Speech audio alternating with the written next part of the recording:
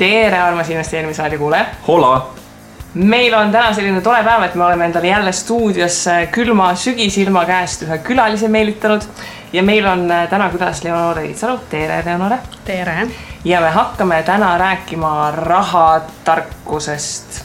Ja enne kui me rahatarkusest räägime, siis uurime välja, et kus siis Leonorel see rahatarkus on tulnud, et ta sellest rahatarkusest teistele räägib. Et äkki sa võtadki lühidalt kokku, et kes sa oled, kus sa tuled, millega sa igapäevaselt tegeled? Lühidalt on seda natukene keeruline kokku võtta, sest mul on praegu umbes täpselt 4 rolli, milles ma toimetan. Aga kui sa küsid, et kust ma tulen selle rahatarkuse valdkonna juurde, siis ma jõudsin siia nii umbes 8 aastat tagasi Finantsinspektsioonis. Seal on selline portaal nagu minuraha.ee, et seal sai alguse minu tutvus finantskirjaoskuse ehk siis rahatarkusega. Tänapäeval toimetan ma siis 4 rollis, mittetulundusühingus Rahatarkus, olen kaasasutaja, teeme sellelt koolitusi, uuringuid, anname nõu vastava valdkonna asutustele ja püüame siis aidata Eestis seda valdkonda nagu edasi arendada. Siis Tartu Ülikoolis loen rahatarkuse valikainet, seda olen lugenud seal 2 õppeaastal ja sel aastal tuleb nüüd ingliskeelsena. Ja kui varasemad aastad on olnud sellised puhtalt rahatarkuse kesksed, siis sellel kevadsemestril tuleb rohkem selle käitumusliku poole kaldu ingliskeelne aine Financial Literacy and Behavioral Finance, et see on selle õppeaasta uuendus. Siis EBS-is ehk Estonian Business Schoolis olen doktorant, uurin seda teemat edasi, kuna ma alustasin seal oma magistritöös selle valdkonna uurimist ja sain aru, et uurida on veel küll ja veel, siis jätkan seal oma õpinguid ja olen ka seal tarbijakäitumise lektor turunduse õppetoolis. Kas sa oled selle finantsaabitsa loomisega olid ka seotud, kui seda kirjutati? Ilma liigse tagasihoidlikkust võin öelda, et jah, see oli minu idee ja minu projekt.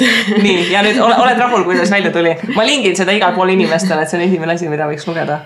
Jah, ma arvangi, et see on see esimene asi, mida võiks lugeda, aga kindlasti see ei ole see hõbekuul, mis lahendab absoluutselt kõik asjad, aga selles ajas ma arvan, oli see päris hea teos. Nii, aga nüüd on väga palju tarkust kirja saanud raamatuteks ja ka minuraha.ee veebilehele ma kujutan ette, et väga palju sellest teosest, mis seal kokku kirjutatud on ka sinu nagu päritolu, ühesõnaga sina oled paberile pannud. Aga mul küsimus võib-olla oleks selline, et kas siis Kingsepal on ka nagu jalanud olemas või käib paljalu, et kas sa investeeringutega ise ka reaalselt tegeled või lihtsalt harid eestlasi?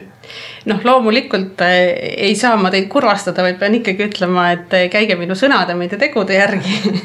Aga ma usun küll, et kui ma ei oleks selles valdkonnas toimetanud, siis oleks mu asjad halvemini korraldatud, kui nad seda tegelikult on. Et eelkõige selle minuraha loomise käigus just see selline planeerimise pool palju paremini selgeks, kui võib-olla enne seda oli.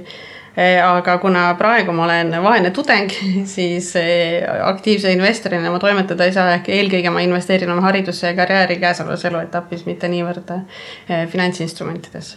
No aga Pandorasse kerge 5 eurot, oma rahasse kerge 10 eurot ikka võiks ju. Ja siis see kerge 300 eurot seda konverentsi osalemistasu ja siis 300 eurot nende lennukipiletite eest. No jala saab ka kõndida, kauge on küll. Aga... Jalgsi Brüsselisse konverentsina. Siis Leonore ei jõuagi kunagi meil Eestisse siia tagasi. Siis ma õpiks parem lendama, sellepärast, et ülehomme on Uus-Meremaal ühe väga huvitava finantskirjaoskuse uuringu avalikustamine, nii et... Ära muretse, sinna saab paadiga ka.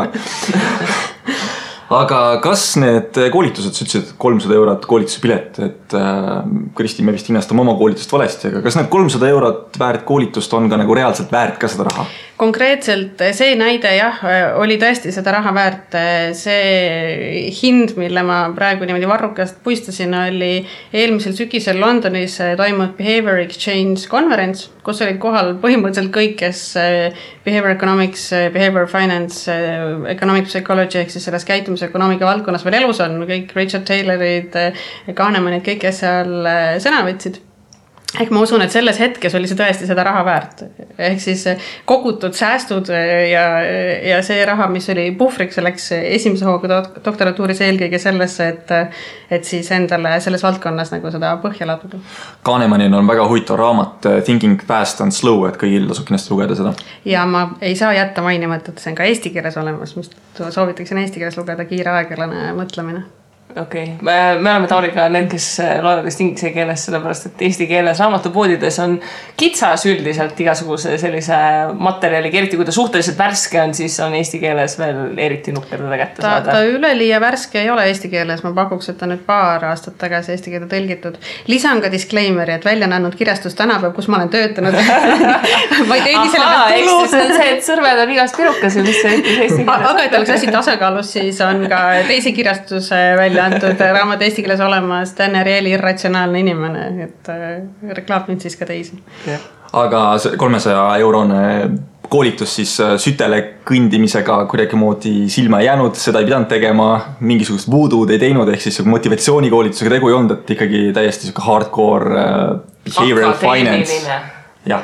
Ma ei ütleks, et hardcore ega ka mitte, et ainult akadeemiline, sest seal oli koos tegelikult nii akadeemiline kui ka finantssektor, et selles mõttes see on selline valdkond, kus ikkagi teooria ja praktika käivad käsikäes, aga sütel ei pidanud käima. Küll aga Dan Ariely tegi oma kuulsaid katseid osalejate peal ja saab öelda, et ka need, kes on selles valdkonnas vähemalt enda meelest üstagi targad, kukkusid samadesse lõksudesse täpselt sama suure kolinaga, et selles mõttes oli õpetlik kogemus.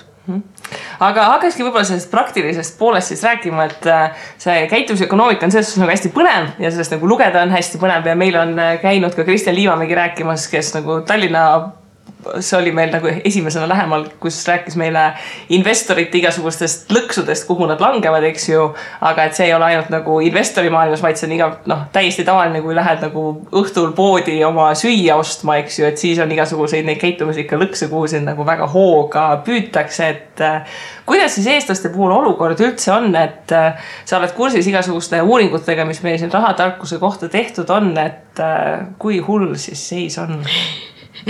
Seis on hea, aga mitte lootusetu, et kui ma nüüd saaksin lennata sinna Uus-Meremaale, siis ma näeksin seal uuringu avalikustamist, kus eestlased on oma teadmistelt rahaasjades maailmas teisel, aga käitumiselt 20. kohal, võrdluses on 24 riiki.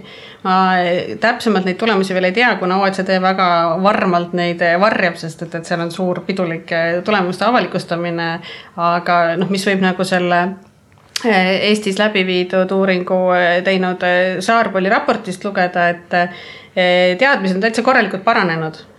Ka säästetakse natukene rohkem, aga see, mis puudutab pikaajalist planeerimist ja selles vaates arukat käitumist, see ei ole muutunud. Teine koht teadmistest tähendab seda, et me siis poes vaatame kilogrammi hinda, aga 20. koht tähendab seda, et me siis ikkagi võtame kollast silti ja me tegelikult ei tea, mis see kilogrammi hind on või?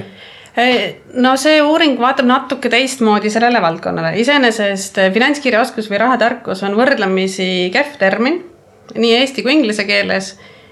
Ja seal on väga mitu koolkonda, kuidas seda tõlgendada. On ühed, kes näevad seda puhtalt teadmisena. Ehk siis, et kui ma tean, et on olemas aktsiad ja ühisrahastus, siis järelikult ma juba säästan investeerin.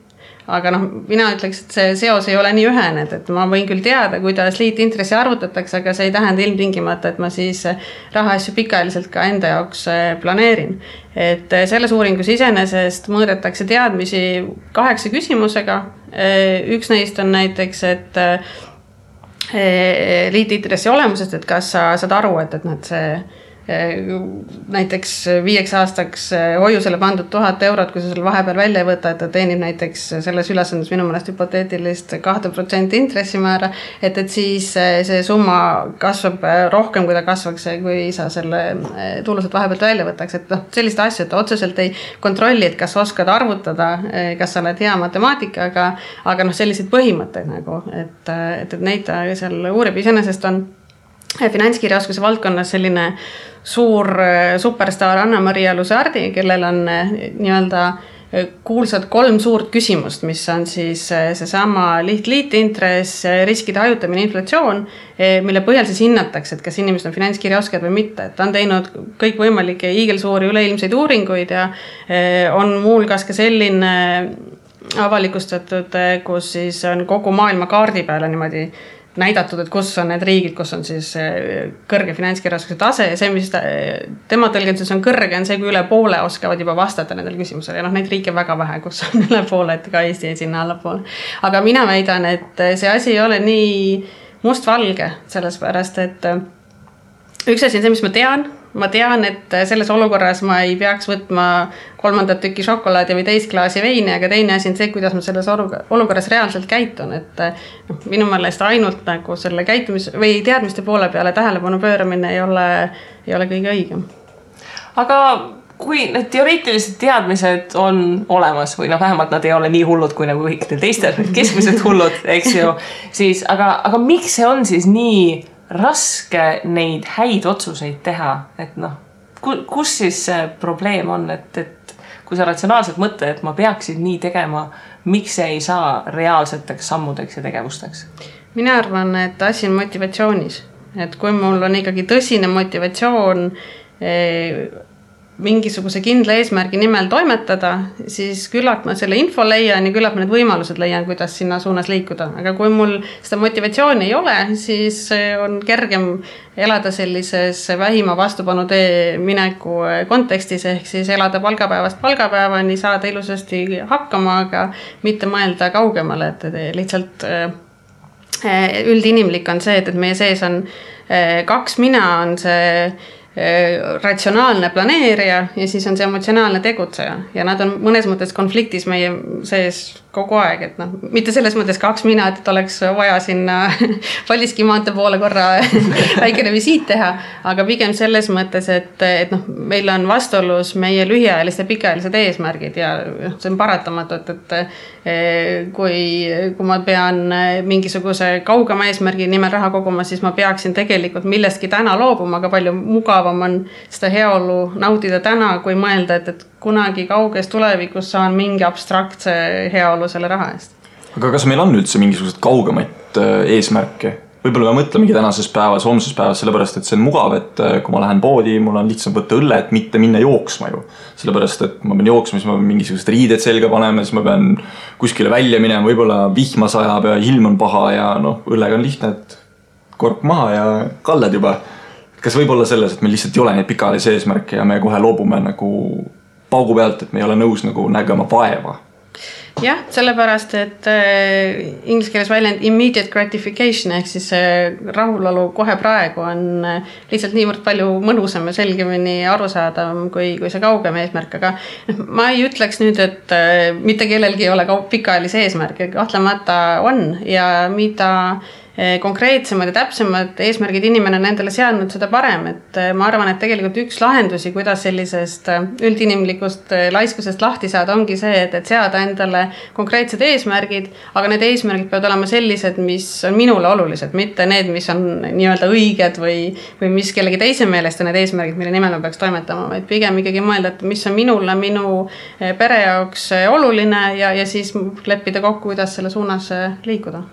Edaspidi natukene pensionist räägime, aga ma arvan, pension on see väga hea näide sellest, et inimesed teavad, et see peaks nende eesmärk olema, aga see ei ole see, mis paneks nagu südame kiiremini põksuma, et pensioniks tuleb säästa, eks ju. No jah, seal on palju asju tegelikult, ma ei tea, kas teie varasemas saates on räägitud ka sellest kuulsast uurimusest, et me tegelikult ei samasta ennast selle tuleviku minaga, et meil on raskusi selle inimesega, kes elab 30 aasta pärast Leonore nime all ja enam-vähem sarnase välimusega, enam-vähem sarnast elu, et see tegelikult on see sama mina, kes elab täna. Ehk siis, et kui ma ei samasta ennast selle tuleviku minaga, siis on mul võrdlemisi ükskõik, kus ta pensionipõlves raha saab, kas ta sööb vorsti või kaeraelbeid ja kas tal on tuba soe või külm. See on see koht, et tuleviku mina lahendab alati kõik probleemid ära, alates homsest on kõik tuleviku mina mure. Selle asja nimel liigne enesekindlus ja optimism, et kuidagi võike saab. Aga kui me sellest rahatarkusest räägime, et siis viimasel ajal on hästi palju seda meedias ka kütetud, et investeerija, rahatarkus ja kõike muud, et kuidas sa tundub, et kas rahatarkus on nagu kuskile suunda nagu trendimas, et kas on nagu reaalselt nagu märgata, et mingid muutused on toimumas või see, et meedias on selline haip, et nüüd kõik midagi teevad ja räägime rahast, et see on nagu pigem selline petlik mulje? Iseenesest see, et räägitakse rahast ja rahatarkusest on hea. Sellepärast, et äkki siis ikkagi mõni inimene võtab ennast rohkem kokku kui ilma sellise haibita ja mõtleb need asjad läbi või vaatab kuskilt infot, kuulab investeerimisraadiot, tuleb mõnele koolitusele. kui rääkida trendidest, siis ma arvan, et kõigepealt oli mõned aastad tagasi see trend, et tuleks tegeleda rahatarkusega ja siis oli peamine suund see, et anda informatsiooni. Siis järgmine selline suurem suund oli see käitumusliku poole vaatamine, kuna saadi aru, et on küll tore, et anname hästi palju teadmisi, aga selle tulemusena käitumine jääb ikka täpselt samasuguseks, nagu ta enne oli.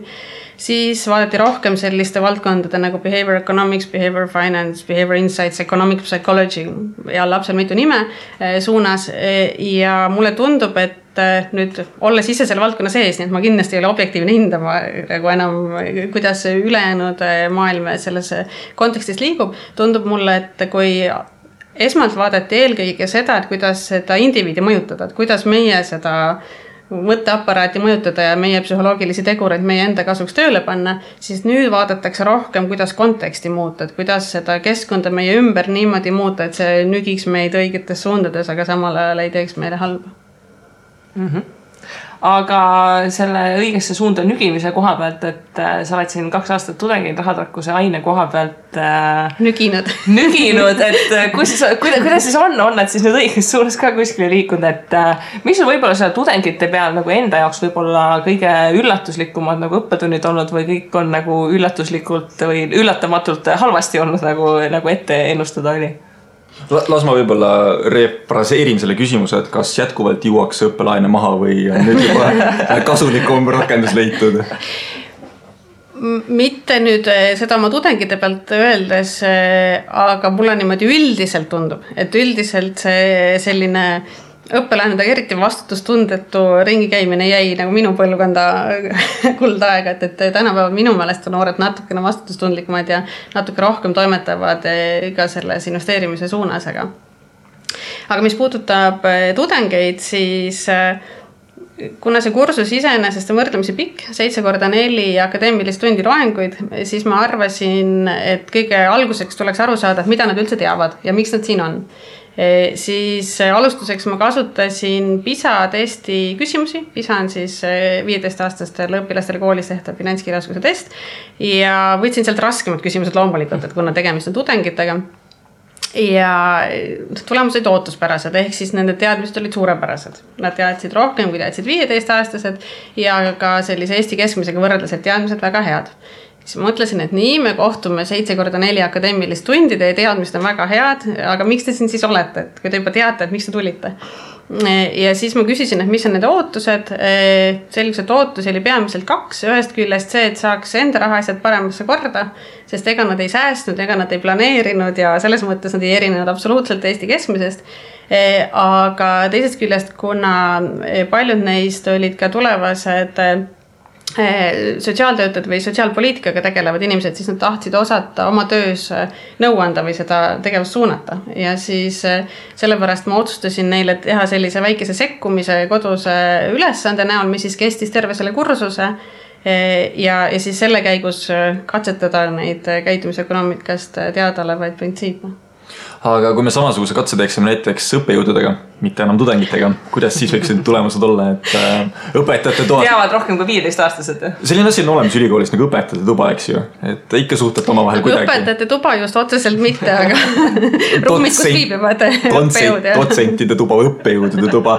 Et kui olete nagu suhelnud, et kuidas siis on nagu see mulje jäänud, et kas nüüd tuli palk kontole ja kohe mindi uusi huvitavaid hilpe asju ostma või ikkagi kuskile mingi säästumäär on olemas ja pannakse raha kõrvale, investeeritakse näiteks ühisrahastusse või aktsiatesse? Minu kindel uskumus on, et inimesed jäävad inimeseks sõltumata sellest, kui suur on nende sissetulek või kui kõrge on nende haridustase. Et selles mõttes psühholoogiline pool jääb ikka samasuguseks ükskõik kui palju nutividinaid ja asju nende ümber tekitada. Aga ma saan tegelikult su küsimusele vastata, sest ma olen käinud kunagi majandusarvestuse õppejõudude konverentsil rääkimas. Ja loomulikult ei saanud ma jätta võimalust kasutamata, et ka nende teadmisi testida ja küsida käitumise kohta. Ja teadmised on tõepoolest väga head. Ja jätame selle teise poole siis vastamata, et kuidas selle käitumisega oli. Aga kuidas siis tudengite käitumisega oli? Kursuse lõpus olid kõikidest finantsvõlurid saanud ja... No oleks tegelikult ikka päris kummaline, kui ühe kursusega muutuks kõikide tudengite elu pöördumatult, aga ma võin uhkelt öelda, et tõepoolest nad said sellest kursusest nii palju kasu, et mitte üksnes ei olnud selleks kodutöö sooritamise tähtajaks nad nii heas mõttes sunniviisiliselt oma käitumist muutnud, vaid kui ma 6 kuud hiljem saatsin neile ankeedi ja palusin oma doktoritöö ja järgmise kursuse parema kavandamise jaoks tagasisidet, siis enamik siiski ütles, et ta käitub teisiti tänu sellele, et selline ülesanne talle anti. Et ma olen seda sekkumist katsetanud 2 aastal. Erinevus tuli natukene sellest sisse, et teisel aastal oli rohkem nooremapoolseid tudengeid, esimesel aastal oli rohkem neid, kellel on juba ka töökogemus ja pere, et sellest tulid mõningad erinevused, aga selles mõttes ei tulnud erinevused, kui paljud saavutasid oma eesmärgi, kui paljud mitte või sellest, et kas nad hiljem ka teisiti toimetasid, et selles mõttes selline väike nügimine, ma arvan, et tuli seal kasuks ja ma olen seda sama nügimist katsetanud ka hoopis teistsuguses keskkonnas. Me tegime MTÜ-st ühe sellise koolitusprojekti koostöös Tallinki, Haridus-Teadusministeeriumi ja Hasartmängumaksu nõukoguga. Et eelmise aasta alguses toimusid nendel laevadel, mis sõidavad Tallinnast Helsingisse ja viivad esmaspäeva hommikul Eesti härrad tööle, ka rahatarkuse koolitusi. Ja me seal tegime miniversiooni sellest samast tudengite sekkumisest ja seal samamoodi see eesmärgi seadmine ikkagi andis tulemusi. Aga millal me jõuame sinna punkti, et ülikooli ei saa enne lõpetada, kui sa ei ole mingit baasfinantstarkust kätte saanud? Kas me jõuame kunagi sinna, et see võiks olla eluks vajalik oskus, mida ülikoolis õpetatakse? Miks ülikoolis? Seda tegelikult oleks vaja juba põhikoolis. Väga madalast alates tuleb hakata kasvatama. Mina näiteks oma lapsega kindlasti teen niimoodi, et nii kui juba kõndima hakkab, siis hakkame kodus isa palka tegema. Aga on lootust? No ma olen selles mõttes nõus, et ülikool ei pea absoluutselt kõikide erialade eksperdiks inimesi tegema, et siis võiks samamoodi olla seal kursus, mille tulemusena kõik toituvad tervislikult ja maailmas enam ei ole rasvumise probleemi ja kõik liiguvad hirmus palju ja kõik muud sellised väga head käitumised võiks siis olla ülikooli läbimise tulemuseks. Aga pigem ma arvan, et asi algab tõesti sealt lasteaiast ja koolist ja kindlasti tasuks nagu ära unustada ka seda pere ja ühiskondlike normide või sotsiaalsete normide rolli, et kui hoiakud ühiskonnas soosivad pigem seda, et sul oleks kõige uuem telefon, siis on väga raske eeldada, et see inimene ütleb, ei, ma kasutan seda telefoni, mille nupud peaaegu püsivad küljes, aga ma kogun seal pensioni jaoks raha, et selles mõttes peab nagu vaatama laiemalt pilti. No tudengite õpetamine on selles suhtes natukene nagu lihtsam, et seal võib-olla ongi just seda elukogemust ja seda pagasit natukene rohkem, kuhu nagu seda teadmist kinnitada, et võrreldes, kui me räägime siin põhikooli õpilasega, eks ju, kelle kogemus rahaga tõenäoliselt see, et ta on kuskilt taskuraha saanud. Ma ei tea, ma täna lihtsalt õpetasin enda gümnasistidele majandustunnid, me rääkisime demograafilistest protsessidest Eestis. Üks õpilane võttis selle pärast väga hästi kokku, et õpetame rääkisime 2 tundi sellest, kuidas Eesti mehed ära surevad. Mis selles suhtes nagu vastab faktidele ja on nagu tõsi, aga selles suhtes, et see, et mis on igaühe see takeaway, et mis ta võtab nagu tunnist kaasa, eks, et majandustundi puhul ka, et kui sa räägid nagu kodulaenust, eks ju, siis gümnasistil nagu aru saab, et mis see on versus nagu tudeng, kelle puhul ta mõtleb, et ma nüüd järgmine aasta pean seda laenu võib-olla võtma, eks ju, on nagu selles suhtes natukene teistsugune. Jah, aga samas hoiakute kujundamine, ma arvan, algab ikkagi sealt juba pihta ja tegelikult võiks ju selles vanusetapis rääkida eelkõige sellest, mis nagu temale on oluline, tõenäoliselt tõepoolest gümnaasiumis pensiona, see on ikkagi valgusaatsete kaugusele täiesti ebareaalne, et sinna üldse kunagi jõuda. Aga mis on siis selles eluetapis nagu see oluline, et selle olulisuse kaudu on võimalik siis nagu step by step õppida ka seda planeerimist. Nende hoiakute kujundamisega on nüüd niimoodi, et Eesti Vabariik ju väga vaeva näha ei taha, selles mõttes me just rääkisime, et ülikoolides ja põhikoolides ja gümnaasiumides väga nagu tarka õppeaineid nagu ei ole, aga Finantsinspektsioon ja see minu raha on tegelikult ka ju päris kaua aega seda trummi tagunud, et inimesed targemaks saaksid ja selgitavad, mis asi on kiirlaen aga kui suur nagu overlap teil on praegu koolidega olnud, et kui sa seal Finantsinspektsioonis töötasid, et kas teid kutsuti tihti kooli või kui suur reach või ulatus oli, et sellel nii-öelda kolmandal osapoolel, et ei ole nagu mingisugune konkreetne kursus, vaid ongi just Finantsinspektsiooni Minu raha veeb, et lugege seda või siin on see raamat või kas oli üldse mingisugust võimalust sellist, et läksite kooli ja rääkisite või? Koolidesse jõudsid need ilusad erkroosad finantsabitsed? Ja jõudsid need ilusad raamatud, see, et need koolidesse jõudis, seda abistas haridusministeerium ja selle trükikulud maksis tollel kinni Nasdaq Tallinna börs. Iseenesest ma ei saa kommenteerida seda, mis Finantsinspektsioon teeb pärast seda, kui ma sealt lahkunud olen. Sellel ajal siis, kui sina seal olid, mis siis toimus? Kas käisite koolis? Ja käisime, siis me lõime sellise formaadi nagu Minu rahapäev. Me lõime selle koostöös Pangaliidu ja Tallinna börsiga lootuses, et see formaat hakkab oma elu elama ja koolid hakkavad seda kasutama. See oli ka ilus mõte. Ma võin rääkida, mis seal praegu toimub. Aga iseenesest ma arvan, et koolidel on tegelikult päris hästi, sellepärast, et riiklikus õppekavas on need teemad tegelikult sees. Mitte ainult majandusõpetuses, aga ka seal teistes ainetes, ühiskonnaõpetuses, need on põimitud ka õppematerjalidena kõik võimalikes ainetesse seal. Isegi keemias on tehtud õppematerjale, mis seda teemat kajastavad. Ja õpetajatel on ka kõikvõimaliku materjale loodud ja ülesandeid ja käib Pangaliit iga-aastaselt tegemas rahatarkuse kuud ja nii edasi. Et ma arvan, et tegelikult koolis ei ole niivõrd asi, kui võib-olla tuleks jällegi vaadata seda inimest, ehk siis seda, kes seal see vahendaja on, see õpetaja. Et ühest küljest ma kujutan ette, et neid teemasid, mida see õpetaja peaks ühiskonnas ära lahendama, on tohutult ja surve igasuguseid teemasid edasi anda on väga tugev. Aga teisest küljest, et kas õpetaja ise, kuidas tema suhtub üldse kogu sellesse valdkonda, et võib-olla see õpetaja hoiak on ka vahest see, mis ei lase nii hästi seda teemat kajastada. Kristi, kuidas sinul on, et kas siis Roosa finantsabits või Jaak Roosaare rikkaks saamisõpik? No eks selles suhtes mõlemad, aga ma lihtsalt tahaksin sellest rahatarkuse kuust ja päevast rääkida, et see on selline huvitav selles ette, et see on nagu väga tervitatav, et tullakse ja tehakse, aga seal juba mitu aastat on see ülesanne, kui need pangad tulevad koolidesse, on see, et ala Peeter tahab osta iPadi ja mis on kõige mõistlikum lahendus, et kas ta kogub raha, kas ta võtab laenu või ma ei mäleta, mis see kolmas variant oli, aga igatahes varianti ei olnud, et äkki ta ei osta üldse seda iPadi, vaata, et selles suhtes, et ta tahab seda kindlasti saada. Et ütleme, seal nagu sellist see on valikus üldse, et sa ei võta. Ei, see ei ole seal valikus. Selles on nagu panga esindajad teevad seda, nad ei saa sulle nagu sinna valikus. Ma mõtlen nagu fundamentaalselt. Fundamentaalselt ikka on. Mis mõttes? Äkki paljud odavama tellis Hiinast. Kui tuleb uus iPad välja, siis ma tahan seda. Ei ole valikut, et ma ei taha või ma ei saa. Ma tahan. Nii küsimus on, kas ma saan laenuga? Ei saa. Kas ma saan laenuga või investeeringute pealt? No see investeeringute pealt ei ole selle minu meelest variant, et nagu kogu tähtajalisel hoiusel intressi. Ma pakun siis alternatiivi. Pöörduge mittetulundusühingusse rahatarkus. Saate äkki huvitav oma koolituspäeva, mis ei kasuta seda sama ülesannet ja vaatab laiemalt teemale. Kas teilt saab iPadi? iPadi ei saa. Aga ütle see õpetajad koolilt, ma olen ise ka nagu õpetajaid selles vallas koolitanud ja praegu on see suur, ma ei tea, mis 6 miljonit eurot Euroopa raha, mis praegu läheb mängu seal õpetajate koolitamisel, ettevõtlikkuse ja kõige muu koha pealt. Aga ütleme ausalt igapäevaselt koolimajas olles, siis see, et keegi üritab näiteks eesti keele õpetajale, kes peab suutma oma eesti keele ja kirjanduse mahu all kogu eesti keele ja siis nagu 2000 aastat kirjandust selgeks teha ja siis talle motiveerivalt öelda, et tegelikult rahatarkus mahub ka sinna programmi veel sisse.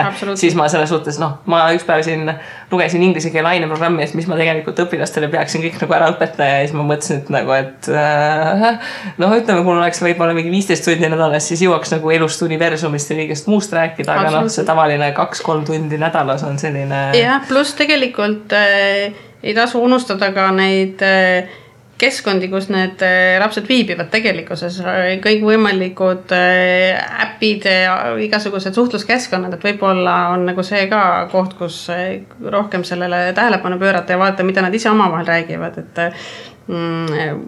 kuna ma elan äärelinnas ja mul kulub linna sõitmiseks umbes täpselt pool tundi ühistranspordiga ja ma kipun tihtilugu sõitma sellel ajal, kui koolis tunnid lõppevad, siis mul on pidevalt väga hea ülevaade, kui hukas tänapäeva noorus on. Võin öelda, et umbes täpselt vastupidine on minu valimi põhjal tehtud järeldus, et pigem nad arutavad ikka väga teadlikult, et kuidas nad peaks oma rahaasju korraldama selleks, et see iPad saada loomulikult, et selles eluetapis on see lihtsalt see väärtus, eks ju.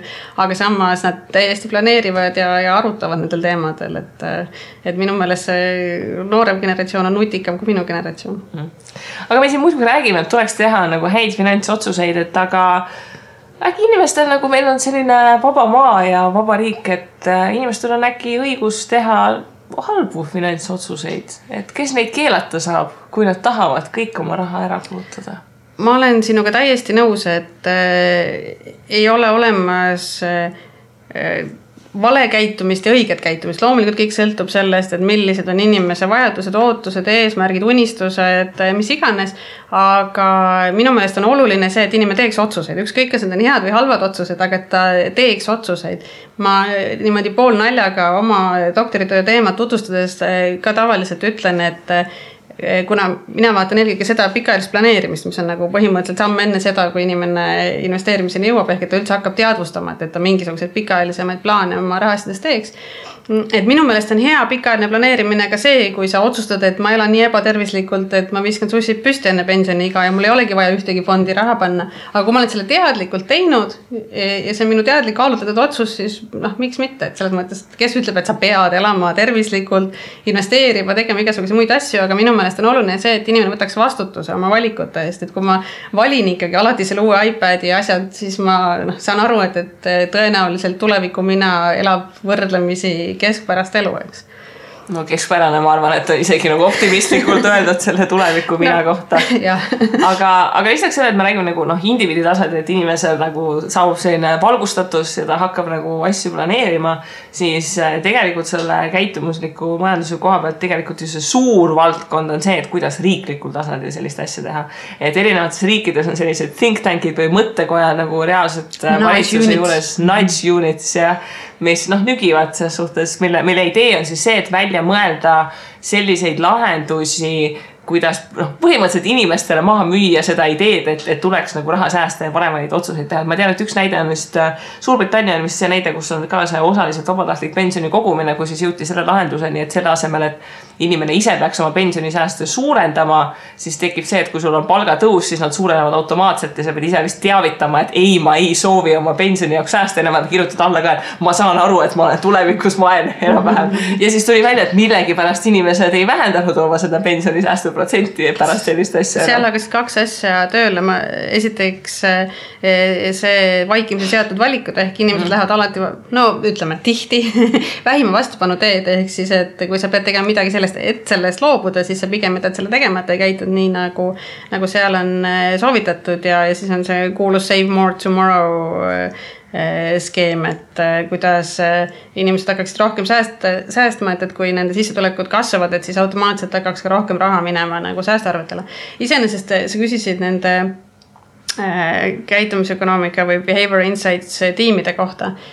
Neid on maailmas väga-väga paljude riikide juures. Alles eelmise aasta sügisel Obama andis välja kuulsa pressiteate, mida saab niimoodi alati argumendina kasutada, kus ta rõhutas, et just need behavior insights on vajalikud selleks, et kodanikud saaks õndsamalt elada. Et nad ei ole kitsalt ainult finantsteemadega seotud, et need on kõik võimalikud teemad seal, tervislikum toitumine, liikumine, maksude maksmine ja nii edasi. Hiljuti tegi ka Euroopa Komisjon ülevaate sellest, et kui paljudes Euroopa riikides juba sellised unitid toimetavad ja see oli päris mõnetavaldav, kui paljudes riikides see juba nagu toimimas on, et loomulikult see kõlab nagu hirmutavalt, et on mingisugused teadurid, kes kuskil pahadele poliitikutele annavad nõu ja tulemusena, issand, hakatakse inimeste peades surkima ja neilt raha ära võtma ja neid nügima tonti ja mis suunas. Iseenesest loomulikult on sellega palju eetilisi küsimusi ja kes otsustab, et mis on selle inimese jaoks kasulik või kahjulik käitumine, et seal on palju selliseid teemasid, aga minu meelest on tegelikult see suur samm edasi, et selle asemel, et teha seadusi, mis peaksid teoorias meie elu muutma, siis vaadatakse ka tegelikult seda, et milline see inimene selles keskkonnas on ja kuidas ta toimetab. Aga kui me nüüd riigina ei võta inimese käest raha ära, me ei sunni teda panema 2+4%, nagu Eestis on, eks ju, see 2+4% pensioniks kogumine, et me teeme vabaks, nagu USAs põhimõtteliselt on, kus luuakse väga palju selliseid, kuidas see oleks õige öelda, mingi incentives põhimõtteliselt, et nad tahaksid ise...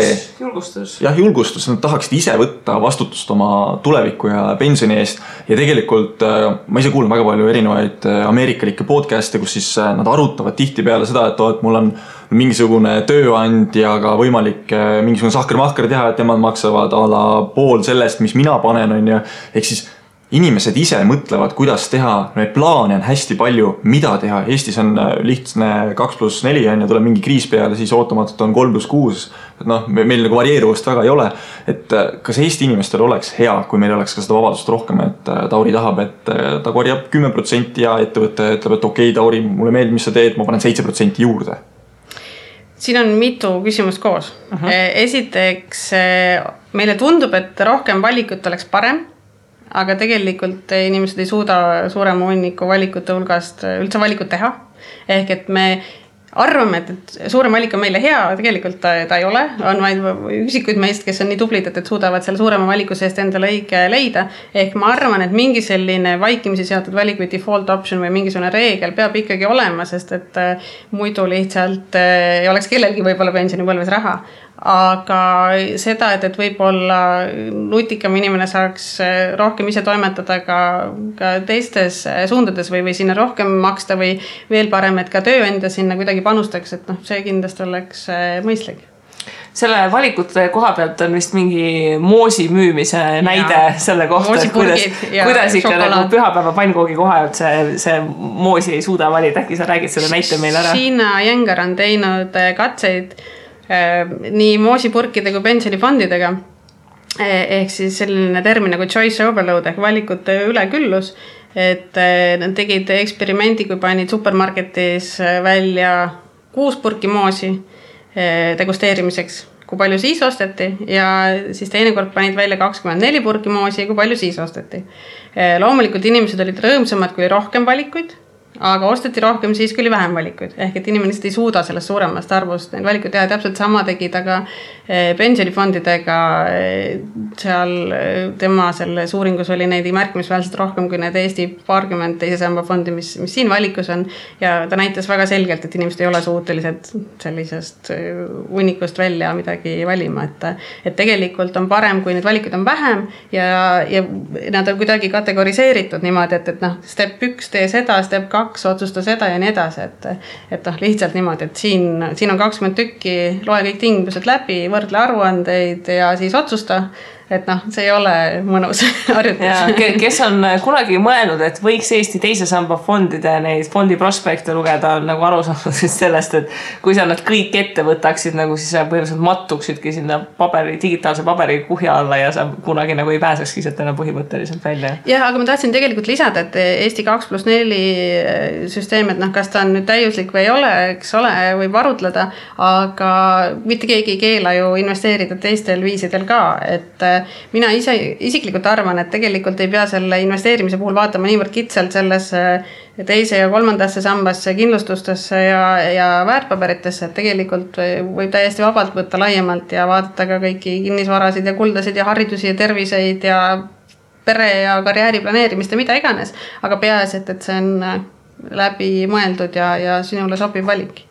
Mulle isiklikult tundub, et selline kohustuslik 2+4% on natukene mõnitamine selles mõttes, et 6% iga kuu on ja 6% aastas, kuhu ma jõuan siis sellega lõpuks. Et kui inimeste pensioni iga tõuseb päris korralikult, aga samas ka eluiga tõuseb, et see raha, mis sealt lõpuks siis meile kuskilt moolt kukkuma peaks, eriti veel tänaste tootluste juures, et äkki peaks seda barjääri tõstma, mis sa arvad, kas inimesed hakkaksid kisa tegema? Kas tuleksid tänavatel? Kui meil nüüd on 2+4 asemel üks äkki näiteks 6+12? Ma ei oska öelda. Ma ei kujuta ette, kas inimesed hakkaksid protestima. Ma arvan, et kergelt negatiivne reaktsioon võiks tõesti tulla, et issand jumal, mind sunnitakse veel rohkem oma rahast ära andma, sest kiputakse tajuma seda pensionifondi raha äraandmist nagu sellise surnud hobuse eest maksmisena, et sa annad raha ära ja läinud, sa oled ilma. Mehhikos tehti selle tasakaalustamiseks kihvt lahendus, samamoodi Behavioral Insights on seal töös, et nende pensionisüsteemil on selline omapära, et sa saad põhimõtteliselt sellesse fondi, mis sul juba on määratud ka juurde maksta. Ehk sul põhimõtteliselt on see mingisugune ala nagu meie 2+4, aga sa saad sinna kogu aeg juurde maksta ja nad üritavad nagu soodustada seda, et sa oma pensionifondi teeksid sissemakseid. Ja seda sa saad teha supermarketis näiteks. aga selleks, et sa ei tunneks, et sa jäid rahast ilma, antakse sulle kohe ka võimalus raha võita. Ehk seal kasutatakse loteriid, et sa põhimõtteliselt täidad mingisuguse kupongi, kui sa selle sissemakse teed ja siis sa osaled loteriis. Ehk siis see võtab ära selle tunde, et ma kaotasin. See annab selle tunde, et mul on ka võimalus kohe midagi võita. Ja kui seda loterii lahendust on tegelikult kasutatud päris palju ja keegi pakkus selle idee lausa välja, et kuna meil on teada, et loteriipileteid ostavad nagu proportsionaalselt ülipalju just eelkõige vaesed inimesed, eks ju, USA-st tuli mingi uuring välja, et sisuliselt miinimumpalka teenivad inimesed kulutavad mingi 2% oma sissetulekust loteriipiletite peale põhimõtteliselt. Et siis oligi idee, et äkki tuleks teha mingi selline loterii, kus põhimõtteliselt seal mingi nagu, selles on nagu Eestis meil loterii, eks ju, kogub nagu riiklikke makse, mida jaotatakse kuskilt ümber, et see loterii võikski olla nii, et selles nagu kogukonnas või community's elavad inimesed, kes neid pileteid ostavad, et midagi seal loositakse välja, aga et mingi osa rahast läheb nagu sinna sellesse community'sse põhimõtteliselt nagu tagasi, et inimesed tunnevad, et neil on lootus nagu võita, aga et teiselt poolt nagu ala ehitatakse uusi koole ja tehakse nagu mis iganes muid lahendusi põhimõtteliselt. Poolas tehti eelmisel aastal selline kampaania, kasutas ära loteriid, et suurendada maksulaekumist, et makstaks rohkem käibemaksu, siis oli selline kampaania, et sa pidid võtma ostu sooritades kindlasti ostutšeki. Ja siis need tšekid osandasid loteriis ja sa võisid seal võita autod, iPad, mida iganes, päris korralikud auhinnad olid. Tõepoolest toimis. Aga sellepärast, et need, kes muidu tšekki ei andnud ja sulas läks, siis need pidid hakkama tšekki. Loomulikult olid ka ettevõtjad leidlikud, et see ostutšeki võib välja anda ka niimoodi, et siiski see raamatupidamine nii hiilgavas korras ei ole, aga põhimõtteliselt see loterii asi toimib, jah. Ma oskan öelda siin praegu ainult johaidi, mitte midagi muud. Ja, aga selles mõttes mulle tegelikult see käitumuslik valdkond meeldib, et nad võtavad arvesse, et inimene ongi täpselt selline, täpselt sama kummaline oma käitumises vahest, et selline asi mõjutab tema otsuseid, et tegelikult oleks ju rumal siis sihtida inimesi ainult selliste väga paduteaduslike lahendustega, kui tegelikult võiks selliste väikeste nüansside abil nende käitumist neile endale kasulikumas suunas suunata. Nagu, kui me räägime ikkagi nagu akadeemilisest teadusarust, siis ikkagi see, et mingid bioloogid siin nagu liidavad baktereid ja tõstavad DNA-d ja mis iganes ja siis nagu käitumusliku majandus nagu tuleb keegi teada, kuulge, mul tuli mõte. Teeme loterii ja vaatame, mis siis saab. Hakkame pensionite peale mängima. Eks ju. Võite saab mingisuguse, ma ei tea, 100 keskmist pensionit. See oleks kusjuures hullult hea ja selles suhtes mingi pensioniloterii, et sul on võimalik pensioniosakuid juurde võita. Nii, aga teeme korra käiguvahetuse, läheme sellest teemast välja ja otsene konkreetne küsimus, kas raha teema on Eestis tabu? Ma arvan, et ei ole. Mina arvan, et ühest küljest jah, rahast, seksist, poliitikast räägimine, et nad on nagu on sellised delikaatsed teemad, aga minule tundub, et tegelikult inimesed tahavad rahastest rääkida. Esiteks mu mainitud valimisel bussis, keda ma kogu aeg kuulen, täna teel siia ka muide, tänaval kuulsin, kuidas noored arutasid rahaasjade üle. Äkki võtavad minu tunnist? Kuskil Estonia kandis. Aga iseenesest oma nende koolituste või kursuste käigus ma olen ka seda rahaasjadest rääkimist siit ja sealt poolt uurinud ja tegelikult on minu meelest vastupidi, tegelikult inimesed tahavad oma rahaasjadest rääkida, aga see kontekst peab olema õige ja tegelikult kui nad hakkavad omavahel arutama ja üksteise kogemusest õppima, siis see on tegelikult kõige parem viis üldse õppimiseks, et näiteks sellel Tartu Ülikooli kursusel, mis selle kodutööga edukaks tegi, oli see, et inimesed hakkasid teiste samasuguse taustaga inimeste kogemusest õppima. Ehk siis, et kui mina olen kogu aeg arvanud, et mul on nii palju lapsi, nii vähe raha, et ma ei saa rahaasju planeerida ega säästa ja äkitselt ma näen, et on keegi, on veel rohkem lapsi ja veel vähem raha, aga see käib iga aasta Itaalias ja Hispaanias, eks ju. Ja siis ma äkitselt näen, et kuidas ta toimetab ja sellest õpin, et siis tegelikult minu meelest see on nagu kõige tõhusam asi üldse õppimiseks. Ole praegu sõnastas ära, miks need investeerimisklubid, naisinvestorite klubi kui investeerimisklubi üldse nii populaarsed on, et sa tuled ja sa näed samasuguseid inimesi, kes kõik on nagu midagi suutnud teha. Tõepoolest, et kas siin võib olla muidugi see asi, et inimesed on erinevates vanusegruppides, eks ju, ja noored on rohkem need, kes suudavad asjadest vabalt rääkida ja pigem, ütleme siis niimoodi natukene Nõukogude Liidu pärandiga inimesed, ehk siis mina mõnes mõttes ka ju olen jalgupidi sealt ajastust pärit, et meil on võib-olla problemaatilisem see, aga just noorematel on lihtsam.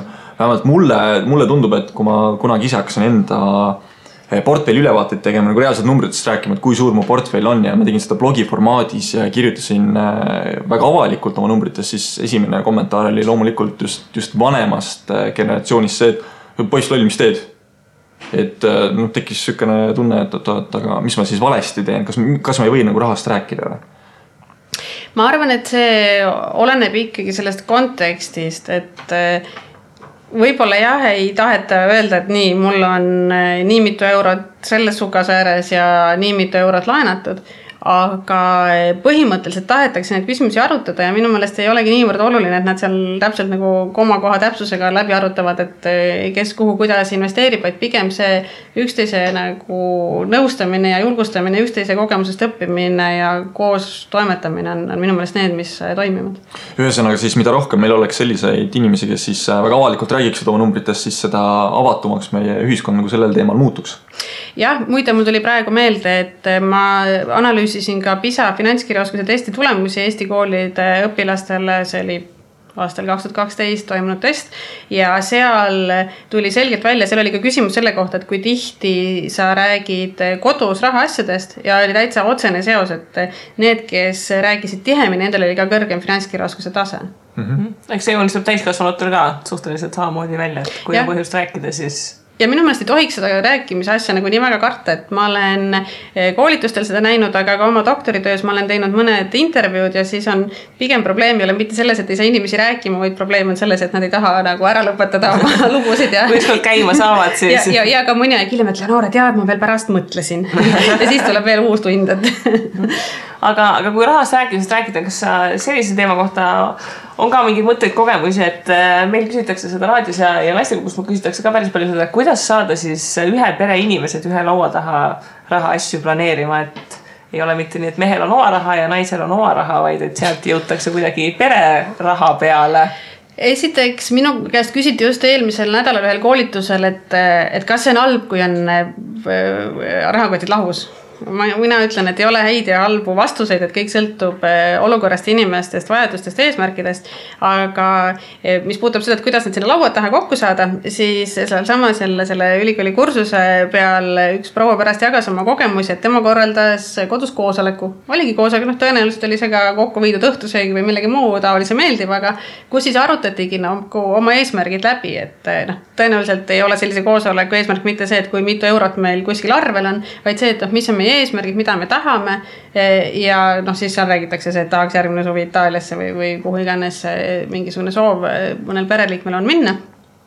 Ja tema ütles, et selle tulemusena tegelikult oli nii palju kergem neid oma käitumisharjumusi ka kergelt muuta, et kui ikkagi kõik pereliikmed teavad, et sealt poest ei osteta seda 6. kohukest mitte sellepärast, et lihtsalt on mingisugune mõttetu kokkuhoiuprogramm, vaid sellepärast, et me siis järgmine suvi sinna jõuaks, kuhu me tahtsime jõuda, et siis kui kõik on nii-öelda ühes paadis, siis on palju lihtsam seda eesmärki saavutada. Ehk siis minu meelest kõik olulisem asi on peale hakkamine, kõik olulisem on see otsus, et nii istume täna maha ja räägime, et mis on meie jaoks oluline, mis meie eesmärgid on ja siis sealt edasi on juba teela tehnikid, kuidas sinna jõuda.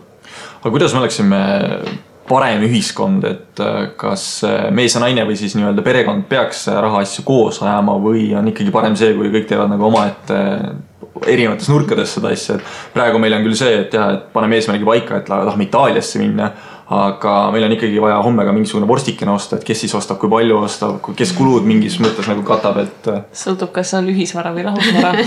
Vorst või?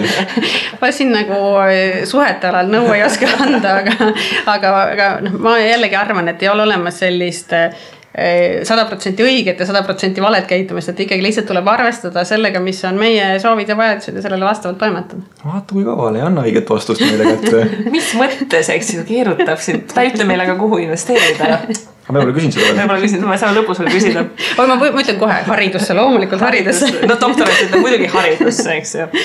Aga et sa, kui ma sinuga suhtlesin ja seda saadet kokku leppisin, siis sa rääkisid mulle, et sa just kohe oled tulemas minemas ühelt konverentsilt taaskordselt, et kuna sellest maailmaga nagu kursis oled, et mis on võib-olla sellised põnevad või trendikad teemad või sellised uued mõtted või avastused, mis selles rahandusliku käitumuse maailmas siis üldse laual on?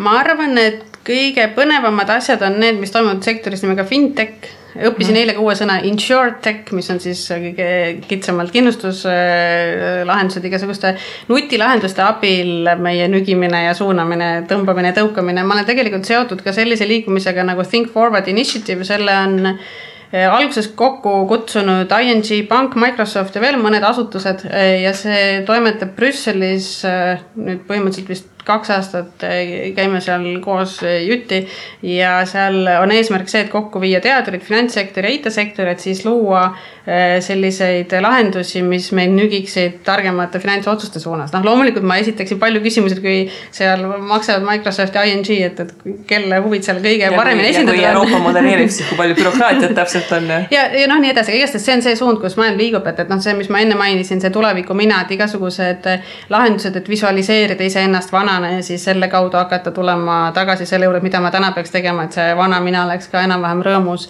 Kõikvõimalikud sellised asjad, siis selline suund nagu on tervisekäitumises, et on need igasugused käepaelad, mis loevad samme ja äpid, mis siis annavad sulle tagasisidet. Et tegelikult ma arvan, et need on hästi tõhusad asjad, ma küll ei tea veel, kuidas seda finantssektoris kasutada, aga põhimõtteliselt, mis nagu sellise sammulugeja puhul nagu toimib, et tal on täpselt need samad asjad, mis nagu rahatarkuse käitumisel mõjutavad, et on mingisugune kindel eesmärk, see on mõõdetav, see on sulle endale oluline, sa saad tagasisidet kohe, et kas sa oled selle saavutanud või ei ole saavutanud.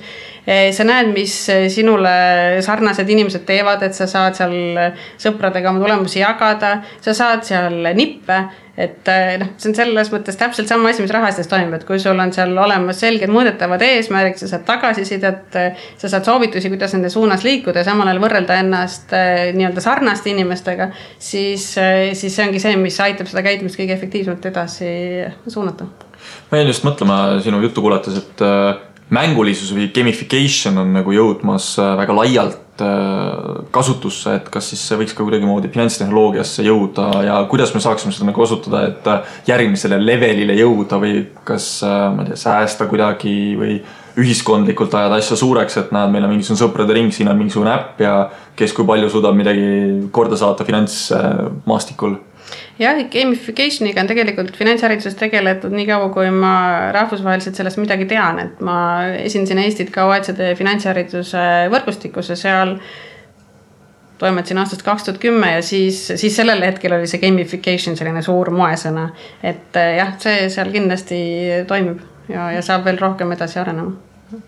Aga nüüd on see koht, kus sa oled meil seina äärest toolid, külalisid ikka, kus nüüd on see konkreetsed küsimused, et mis võiksid siis olla võib-olla need 1, 2, 3 mingit nippi või sellist nagu trikki, mida oleks võimalik siis inimesel kasutada, et nagu oma seda käitumust siis tegelikult muuta, et mis on need tavalised vead, mida tehakse ja kuidas siis saaks neist üle saada?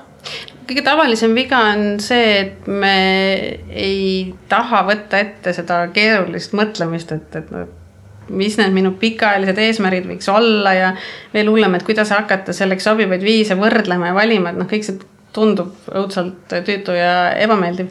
Aga siiski ma soovitaksin alustada sellest, et mõelda, mis on minu enda jaoks oluline aasta pärast näiteks, ei pea kohe mõtlema 75-aastaselt, alustama võib-olla sellest ja siis mõelda, et kas see on üldse reaalne, et ma selle saavutan, äkki sealt läheb rohkem aega, äkki sealt võiks võib-olla ümber maailma reisi asemel lihtsalt käia paaris riigis esimese hooga ära ja mina soovitaks ikkagi ka perekeskis rääkida, et kui on koos need eesmärgid läbi arutatud, siis on ühest küljest on võib-olla see suhte nõustamise seisukohalt parem, kui kõik teavad, miks äkitselt on üks otsustanud poes rahakoti rauda väga varmalt kinni hoida, aga teisest küljest see asi, mis toimib, on pühendumus, et jällegi see sama paralleel nende sammulugejatega, et kui ma olen lubanud, et ma käin 10 000 sammu täna, siis on nagu ebamugav öelda, et näed, ei viitsin, et pikutasin sohva peal.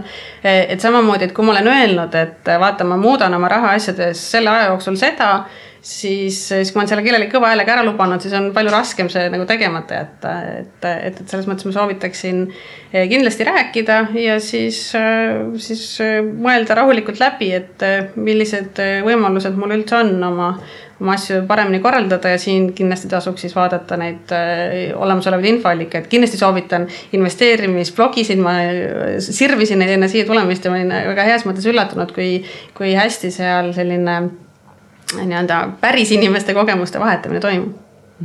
Kristi, kas sulle seda lugu kuulates ei kangastunud kunagi silme ette, et kui need head mõtted kõik võtta ja finantstehnoloogiasse kuidagi suudaks ümber konverteerida, mingisugune ägeda äppi luua, siis ilmselt võiks see inimene olla järgmine Bill Gates. Jaa, selles suhtes, et kui minu sammulugeja, mis praegu ütleme, et mul täna on ainult 6600 sammu käidud, ütleks mulle, et aga täna sa ei ole raha säästnud.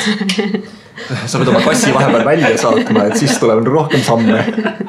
Et jaa, selles suhtes, eks siin on kindlasti väga palju ära teha, kõik kellel on suurepärased nagu fintechi startupi mõtted, siis seal on nagu selles suhtes inimesed on, üldse nagu mina olen selline väga tehnika inimene ja mulle meeldib vaadata selliseid uusi startupi lahendusi ja kõik asju, eks, ja minu meelest on üks väga hea näide sellest, et kuidas on mingist täiesti ajuvabast ideest teha startup on see Click and Grow, mis on siis need lillepotid, eks ju, kus lamp läheb ise käima ja sina pead nagu panema korra nädalas vett sinna, eks, et see ei ole midagi rasket ja ületamatut ja kõik inimesed, kui nad paneksid oma basiiliku ise kasvama ratsionaalselt, saavad aru, et näitame talle valgust ja anname talle nagu juua ka, aga ei, meil on selleks nagu suur evaluatsiooniga startup, kes teeb seda sinu eest, eks ju, et raha säästmisega samamoodi, et me kõik ratsionaalselt teame, et peab, eks ju, aga meil mingi äpp oleks, mis ütleks ja siis sa näed seal mingit linnukest või mingit, ma ei tea, seda gold star, seda tähekest, et oled täna ära teinud, eks ju, no mõjub selles suhtes. Absoluutselt.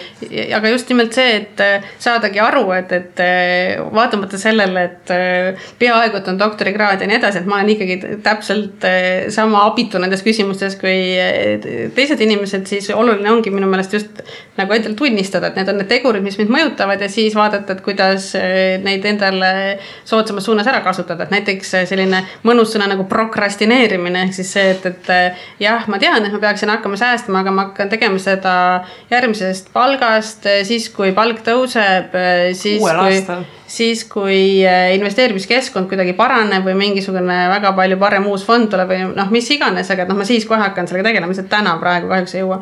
Et kui nagu aru saada, et see ei ole ratsionaalne, mida ma teen, vaid ma lihtsalt prokrastineerin, siis on võimalik seda muuta. Ma olen vaadanud, et ma olen ise prokrastineerimisest ohutu spetsialist, et ma oskan ennast väga hästi välja vabandada, et me tegelikult oskame endale väga häid põhjendusi leida, miks me praegu seda ei tee, mis oleks mõistlik, ehk siis, et kuna ma olen põhimõtteliselt 4 ametis, siis on mul ka 3 postkasti ja ma suudan ennast veenda, et on hädavajalik just praegu kõikides postkastides kõikidele kirjadele ära vastata, sest kindlasti on midagi, mis on täiesti edasi lükkamatu ja mõni tudeng annab otsad, kui ta tunni aja jooksul vastust ei saa, aga kui ma aru saan, et ma teen seda selleks, et mitte oma doktoritööd kirjutada, siis ma tõenäoliselt suudan ikkagi oma käitumist korrigeerida. Okei, aga selline küsimus, et kui keegi tunneb, et ta tahaksid näiteks kooli koolitama kutsuda või juurida, et millega siis teie MTÜ Rahatarkus tegeleb, et kus ta võiks teile kirjutada, joonistada ja teie kohta infot näeks? Kui tahab tulla täiskasvanud inimene meid kuulama, siis sellel aastal lausa kevadini välja on meil projektieksperdiga koostöös sellised koolitused, kus me püüamegi aidata leida seda motivatsiooni, et oma rahaasju hakata paremini korraldama, et selle kohta leiab infot projektid.ee. Asja nimi on ettevõtlikkus isiklike rahaasjade korraldamisel. Paneme lingi. Ja paneme lingi, aga kui tahta kooli kutsuda või mõnda muud sellist teistsuguse sihtrühma koolitust, siis meie veebilehe aadress on lihtsaltrahast.ee. Lihtsaltrahast.ee, väga hea domeen on teil saadud. Ja siis avame selle lingi ja siis tuleb, et kõik on nii raske. Ei, ma lihtsalt praegu mõtlesin lihtsalt rahast, et mul tegi sahvatlust teha lehega raskelt rahast. Et üks räägi paberrahast, teine räägi metallist. No, kas või, eks ju. Okei, aga Leonore, suured tänud, et sa tulid täna, rääkisid meile kõigest sellest, mida sa rahatarkuse maailmas uurid. Suur tänu, et kutsusite. Ja ma loodan, et meil saate kuulajad nüüd kõik hakkavad mõtlema, et mis on see väike asi, mida siis tuleks teha ja et kui nad nüüd poodi nagu lähevad süüa ostma, siis kuidas neil on, et kas nad ostavad rohkem moosi või vähem moosi, sõltuvad sellest, et mis seal riiuli peal valikus on. Jah, esimene hea kodune ülesanne oleks tõesti täpselt vaadata korra oma käitumist sellises keskkonnas, et mille alusel need valikud meil toimuvad seal supermarketi keskkonnas. Ma pean praegu pilgu maha viskama, sellepärast, et mul on külmkapi sündroom ja see tähendab seda, et kui ma teen külmkapi ukse lahti, siis ma näen seda keskmist riiulit. Mis kõik ümberringi toimub, seda ma ei tea. Siis tuleb poodi minna süüa osta. Ja siis tuleb poodi minna süüa osta ja siis kui ma lõpuks koju ja vaatan, oota, miks see hallitab? Täiesti normaalne jogurt on mingi halvaks läinud. Ja. Järelikult mina lähen nüüd koju, ma tunnistan oma viga, et mul on külmkapi sündroom ja ma pean seda muutma. Ja lähed vaata teisi riiuleid kui ainult keskmist. Ma hakkangi tegelikult vaatama need äärmise riiuleid, ma keskelt ei vaatagi. Aga äkki tõstaks sealt äärest keskel? ei no vaata, see ongi see probleem, et ma söön keskelt tühjaks, aga siis ma enam ei näe, et ääres see on see suur nälg, avad ukse ja siis võtad esimese ette juhtuva asja. Jaa, ei, see on täitsa aus. Nii, ühesõnaga tänase saate kokkuvõtteks öelda, et Tauri isiklikult hakkab nüüd tegema paremaid finantsotsuseid ja ma loodan, et siis teised hakkavad ka tegema paremaid finantsotsuseid. Söögiplaane, jah. Okei, aga meie poolt tšau ja järgmine nädal jälle. Tšau!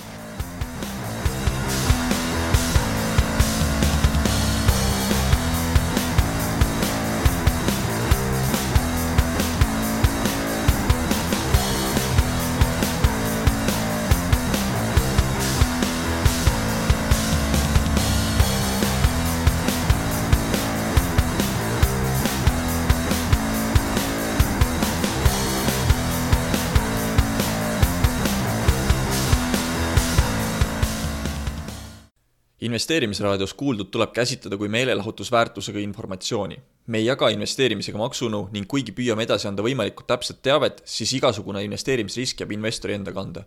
Ükski investeerimisraadios nimetatud tehing ei kätke endast soovitust antud vara osta või müüa.